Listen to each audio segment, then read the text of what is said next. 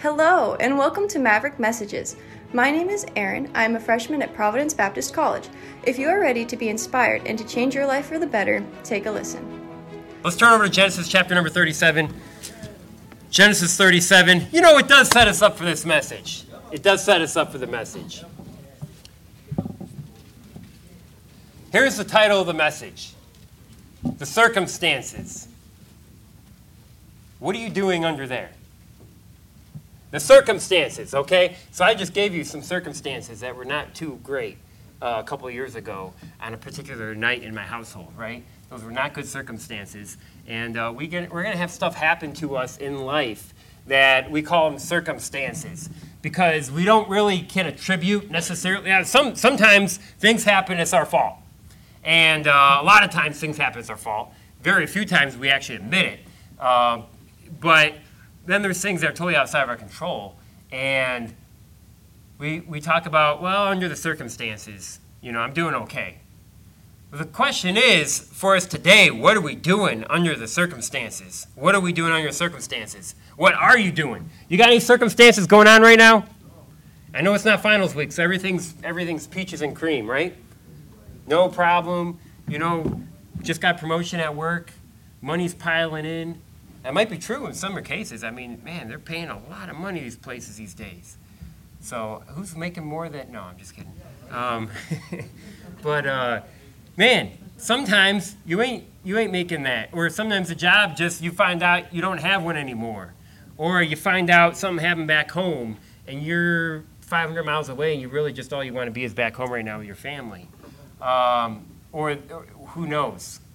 The list is endless in Bible college of what the circumstances. They could change every week. And so we got to remember, this isn't a crazy, you know, message that just came to me in the middle of the night, you know, from some angel. You know, it's just a pretty basic lessons here we can learn from the Word of God, from somebody who was under some circumstances but didn't stay under them. And he didn't live under there. He got out. And we can get out too and follow his example. And so we'll look at some lessons from the life of Joseph and in Genesis chapter 37. Let's pray. We'll get into the message this morning. Heavenly Father, we pray for your help. We pray for your guidance, God, as we preach through the life of Joseph here in a brief overview, a brief nutshell. May some of these lessons, some things that Joseph did, may we remember them as well. Lord, I don't think there's anything that I'm going to preach that has never been heard before. But it's things we forget when we get under the circumstances. Life comes fast, it comes hard, and I'm sure in a room this size with this many college students, Lord, there's a bunch of circumstances that are being dealt with right now. We're about to be dealt with, and to be honest, Lord, maybe outside of our control. But God, there's also stuff that is in our control. Help us to parse which one is which, and to put it through the filter of your word and to help us to come out on top. Because all the devil's trying to do through all these things in our life, Lord, he's trying to get us to quit. I pray you'd have the message be a help and a blessing to even just one student here today. In Jesus' name, amen. Genesis chapter 37, look at verse 23. And it came to pass when Joseph was come unto his brethren, they stripped Joseph out of his coat of many colors that was on him, and they took him and cast him into a pit. And the pit was empty, and there was no water in it. I know we read this because we read it so often. It's just another Bible story. We know the end from the beginning. But man, try to put yourself in this. How horrible these guys were. Man. And then it doesn't stop there. Look at verse 27. Come and let us sell him to the Ishmaelites. And let not our hand be upon him, for he is our brother and our flesh. Hey, this guy's our brother. We can't just kill him. Let's sell him as a slave. All right, what are our brothers for? You know, we're not that kind of brother that kills his brother, you know, like a Cain brother. Let's do the right thing, guys. Let's do the right thing. Yeah. And his brethren were what? They were content. And then there passed by Midianites, merchantmen. They drew and lifted up Joseph. Now, can you see Joseph? Can you see him there? I mean, got to be afraid. Got to be afraid for his life. And then he overhears them talking about, man, let's not kill him, let's sell. Man, and they're pulling him out of this pit and giving him to slaves. And these guys, he already, you know, he knew how they felt about him already. I don't think when he left home that day, he knew it was going to be the last time he saw his dad. You know, he loved his dad, and his dad loved him. We got that. and his younger brother Benjamin, you know how he felt about him. That was the last time. He never got to say goodbye. He never got to even let his dad know he was still alive. Think how awful that was for Joseph. And none of that his fault. I mean, we could put the blame if we try, well, he shouldn't have told his brother his dream, right? Guys, Joseph didn't deserve this. He didn't ask for this. He's just trying to do right. He was obeying his dad. That's why he went out there. Right? Circumstances come at us. And they drew and lifted up Joseph out of the pit, sold Joseph to the Ishmaelites for 20 pieces of silver. And I was wondering, what did they buy with that money? What does that split between them? What were there, 10 of them? So 2 pieces of silver each? I don't even know. I didn't do the research to figure out what that is like in today's dollars. What did they get with that? Every time they look at that, that's, you see later their dad, for days without, it didn't say how many days, many days, their dad is grieving unto death. And it says his whole family, all his sons try to comfort him. These same guys that know the secret, trying to comfort dad. And at the same time, whatever they bought with this money, they got that laying around. I mean, just how wicked can you be? And they brought Joseph into Egypt. And then you got the Midianites. Look at verse 36. The Midianites sold him into Egypt unto Potiphar, an officer of Pharaoh's and captain of the guard. So we know Joseph one day is going to become the second most powerful man in the world. And he's going to use that power to save his family from starvation and save really all that region. But between there and where he is right now, there's some obstacles in the way. And obviously him being sold as a slave is the first one that sets off that chain of events. Could we all agree Joseph had some circumstances come at him? They were pretty hard. And I don't want to generalize because there's very, very likely, and I'm sure there is, circumstances in this room that are extremely serious and extreme. But we can, as long as we can accept this, you know what? I know my situation is bad, and it doesn't make it any less bad, but there is somebody that's probably got it worse off than I do. I might not know who it is, and it might be hard to think of it. But a lot of our cases, and I'm going to say our case because this is my case, probably almost all the time, Joseph's was way worse off than anything I've ever gone through. Okay, and I'm not going to say that's the case of everybody in this room. A lot of us, and especially the things that get us overwhelmed, the circumstances that we get under, dead sure for me, most of the time, not even close. So Joseph here is like our benchmark. What does he do with these circumstances that are beyond his control? He didn't choose them. Now he's lost his family. He's lost his freedom. He's got to do whatever, there's a certain, when some things happen, you got control over the situation, at least you can rectify it. But I mean, he has very little control here. He's a slave, okay? He can't even go, restart his life over. He's got to do whatever he's made to do. And so what do we do here? It's a critical time for Joseph. When you find yourself under the circumstances, it's a very crucial time because what you do now with what you can't control is about to define the rest of your life. And so Joseph right here is a critical time for him. He's trapped. He didn't even have any responsibility in this.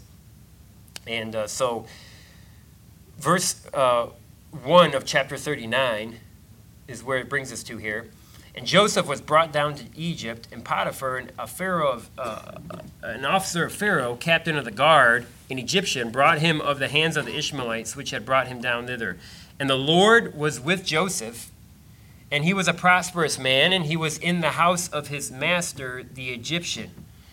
That last sentence there, verse 2, we can see a lot about what Joseph did and how he responded because of that statement right there, that sentence.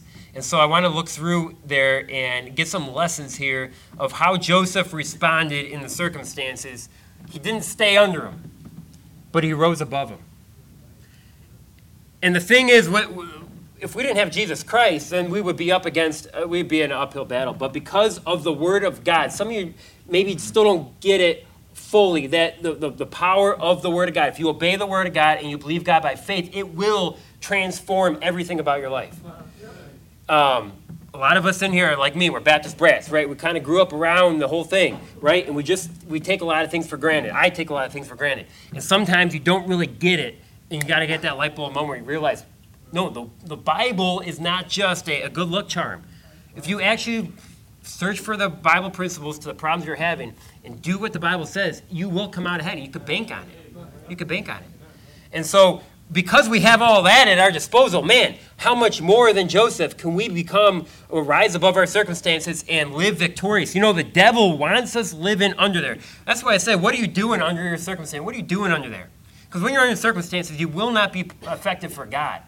Living in doubt, living in fear, living in anxiety, living in all these emotions and all these syndromes and all these things because of circumstances that God can save you and bring you above. So how do we do it? Number one, don't waste time with self-pity. Don't waste time with self-pity. We don't see any record in here of Joseph wasting time feeling sorry for himself. Now, being a human, we know he's got to be fearful, got to be disappointed. Probably, you think some anger at his brothers? I mean, we see how he got past that, but initially, it'd be really tough to imagine. He had none of that stuff going on, none of those emotions going on.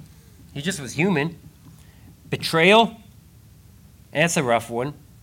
But he put those feelings aside enough to be able to do what he needed to do. I don't know who said it. I've heard it before, but the definition of self-pity is crying on the devil's shoulder. Think about that. Who are you really crying to when you're wallowing in self-pity? How bad is it for me? I deserve better than this. Man, this isn't fair. This isn't right. What are you accomplishing with that? I know it feels good, but that's our flesh. That's our flesh wanting to wallow there in self-pity at how bad my situation is. How is that going to help you? What good is that going to do for you? Joseph didn't spend time there. He didn't spend time there. He had more important things to think about. So don't waste time with self-pity. You need to be careful about that. If you don't get past number one, you're going to have a hard time getting to number two. Number two, control what you can control and accept what you cannot control. So here's what separates Joseph from a lot of people. He looked at a situation. He sees there's some things I can control. There's some things I can't control. Hey, what are you doing right now, Joseph? Where are you? I'm in Egypt. Can't control it. Can't control it. I'm a slave. Got sold in slavery. Not my choice. Can't do anything about it right now. So I can sit here and wallow in self-pity, or I can accept that there are some things that are outside my control. But you know what? If I can figure out what can I control and what can I not control, then I can focus on the things that I can control. You know what we do? We end up focusing on the things we can't control and just complaining, feeling sorry for ourselves, griping about it. Man, getting in this mood, this funky spirit, all the things we have no control over. And you know what robs us of? All these things that we can control. And we just say, oh, that's not going to make a difference. Oh, that's not going to matter. Oh, that's the only thing you can actually control. So figure it out. What can you control? What can you not control? Man, my grades just horrible. School's tough. Well, you can study. Did you study for your midterm? You just want to complain about how hard the teacher is. How much time did you actually study? Because there's things we can't control. We can't control the teacher. Well, I mean, some teachers you can buy them off with donuts. I may or may not be one of those, but you wouldn't know unless you actually brought me some donuts.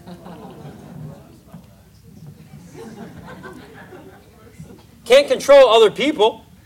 Can't control where I'm at. Can't control my parents. Can't control my siblings. Man, my sibling, I can't believe they just they ran away from home. They left church. What are you going to do about it? Well, you can't control them. But there are some things you can control. There are some things you can't. So what do you do with the stuff you can't control? You put it in God's hands. So you say, you know what? And sometimes we need to write down a list even. Here's the things I can't control. All right, God, you got this one. Which means I'm done thinking about this. I'm done worrying about this. God, you got this one. I can't do nothing about that. I'm thinking about that all the time. But really, to be honest, God, there's nothing I can do. You got this one. You got this one. Give it to God. But then the stuff we can control. Now, okay, all right, God, I need your help with this because this is stuff I'm going to do. And we stop worrying about all this. We spend so much time worrying. We don't even give it to God. We're not even doing the things we can't control, and that's where we're stuck under the circumstances. So control what you can't control, accept what you cannot control. So Joseph, once he figured out what he can control, you know what he did? Number 3, roll up your sleeves and get to work. Roll up your sleeves and get to work. You know what? If God's allowed this for this time in my life, I'm going to make the best of it. You know what? I'm a slave. You know what I'm going to be? I'm going to be the best slave in the whole country of Egypt. I'm going to be the hardest working slave. I'm going to be the most joyful slave there is. But Joseph, you're a slave. Yeah, I'm going to be the best one. You say, I can relate. I'm a Bible college student. Well, since you're a Bible college student, why don't you be the best Bible college student there is? And I'm a freshman. I can't wait till I'm a senior. Can't control it. Well, you can. I mean, it's going to take 4 years. I mean, you could always stay a freshman. But you know what? Why don't you be the best freshman you could be? What can you control? Now you roll up your sleeves and get to work. This is where character kicks in. Because we don't feel like doing it. We feel like complaining about the things we can't control. But you got to identify what you can control. He rolled up his sleeves. He got to work being the hardest working slave. And he put his mind and his heart into it. Proverbs 12:24, the hand of the diligent shall bear rule. Now, Joseph didn't have that verse to bank on, but it played out in his life. As a diligent slave, he ended up becoming a ruler. The slothful shall be under tribute. Man, you want God to bless your situation? You want God to change that around? Get to work. Get to work on what you can't control. Proverbs 22:29, seest thou a man diligent in his business? He shall stand before kings. He shall not stand before mean men. Something about diligence, even in the situation you're at. We want to throw all the blame and cast it all on our circumstances and where we're at. We can't help it. But if you work hard where you're at and what you're doing, where God's allowed in your life at this point in time, you're faithful, you have character to stick it out. You just see God is going to do a work through you and with you. Laziness just compounds all the problems we're facing. And it's a vicious cycle because we've all been there, we're human. And we get stuck in this cycle of just being lazy, which makes everything compound more, which makes it more hopeless, which means I just don't want to do anything. That's why Bible students drop out of college. Just they had circumstances coming to them, and they didn't want to work hard at what they could control. You got to work your way out of it. And I remember when I was a teenager, there was this there was a guy that worked on staff here, and his name was Ryan, and he was a geek, you know, so he kind of taught me in the geek ways, and so we were really close. But I remember this one statement he would have, and we just thought it was funny, you know, but I think it's, you know, he had a grandfather or somebody that told him this or whatever. Whatever you are, be a good one. And we would laugh about that because we're like, I don't even know what I am, but at least I'm a good one, you know. So it would be kind of like a diss almost, you know, like I don't know what you are, but just be a good one or whatever you are, you know. But it's a good statement.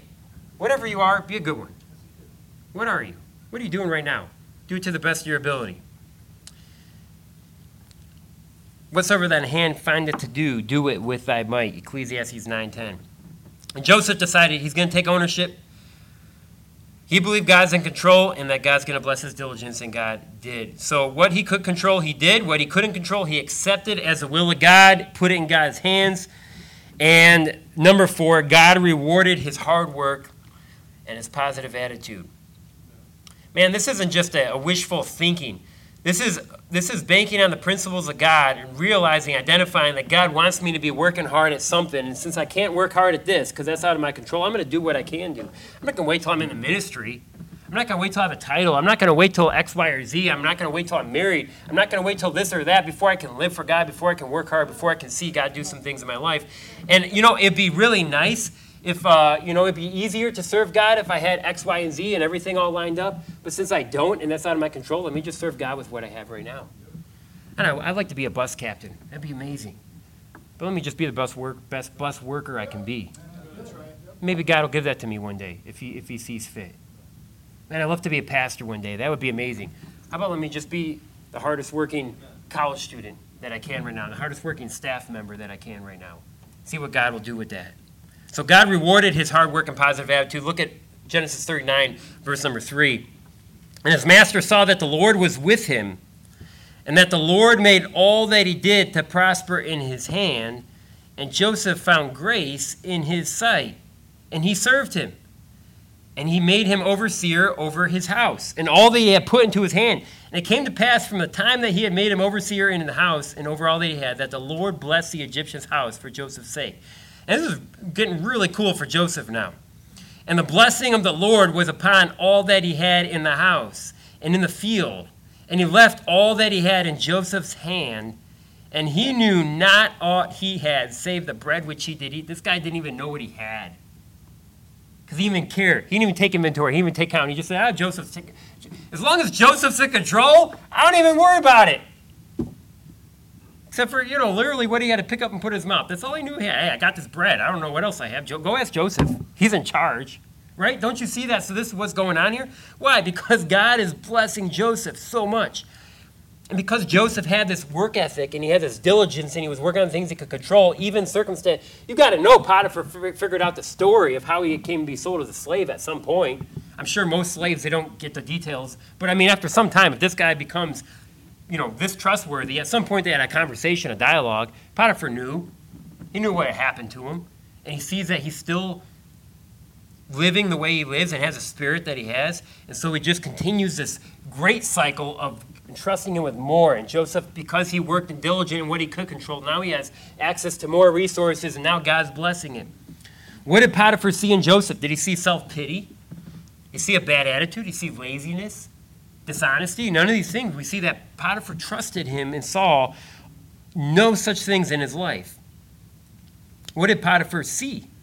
We saw Joseph's relationship with God. The Bible says Potiphar noticed that the Lord was with him. Joseph wasn't ashamed of his godly heritage. He spoke of God. He had to, for Potiphar to know that the Lord was with him. Which also tells us that Potiphar heard Joseph giving credit to God for all these blessings. He said, the Lord blessed the Egyptian's house for Joseph's sake. The blessing of the Lord was upon all that he had in the house. Joseph was quick to give God the credit. See, all this stuff is happening, and Joseph's saying, it's the Lord's blessing. No, the Lord is blessing this. And Joseph is giving all that praise and honor back to God. Potiphar is seeing this. Potiphar saw that he could trust Joseph with every single thing that he had. I'm sure there was some tests that he did along the way, leave some things out or put some situation where Joseph didn't know he was being watched, right? And see if Joseph is honest. And after that happens so many times, he starts to trust Joseph with more and more stuff. And he saw he could trust Joseph with everything he had. He saw a man who could successfully work with people. The Bible uses the phrase goodly person and well-favored. Man, he not only could get the job done, but he wasn't running over people in the process. Man, he was working well with all the other people in the household.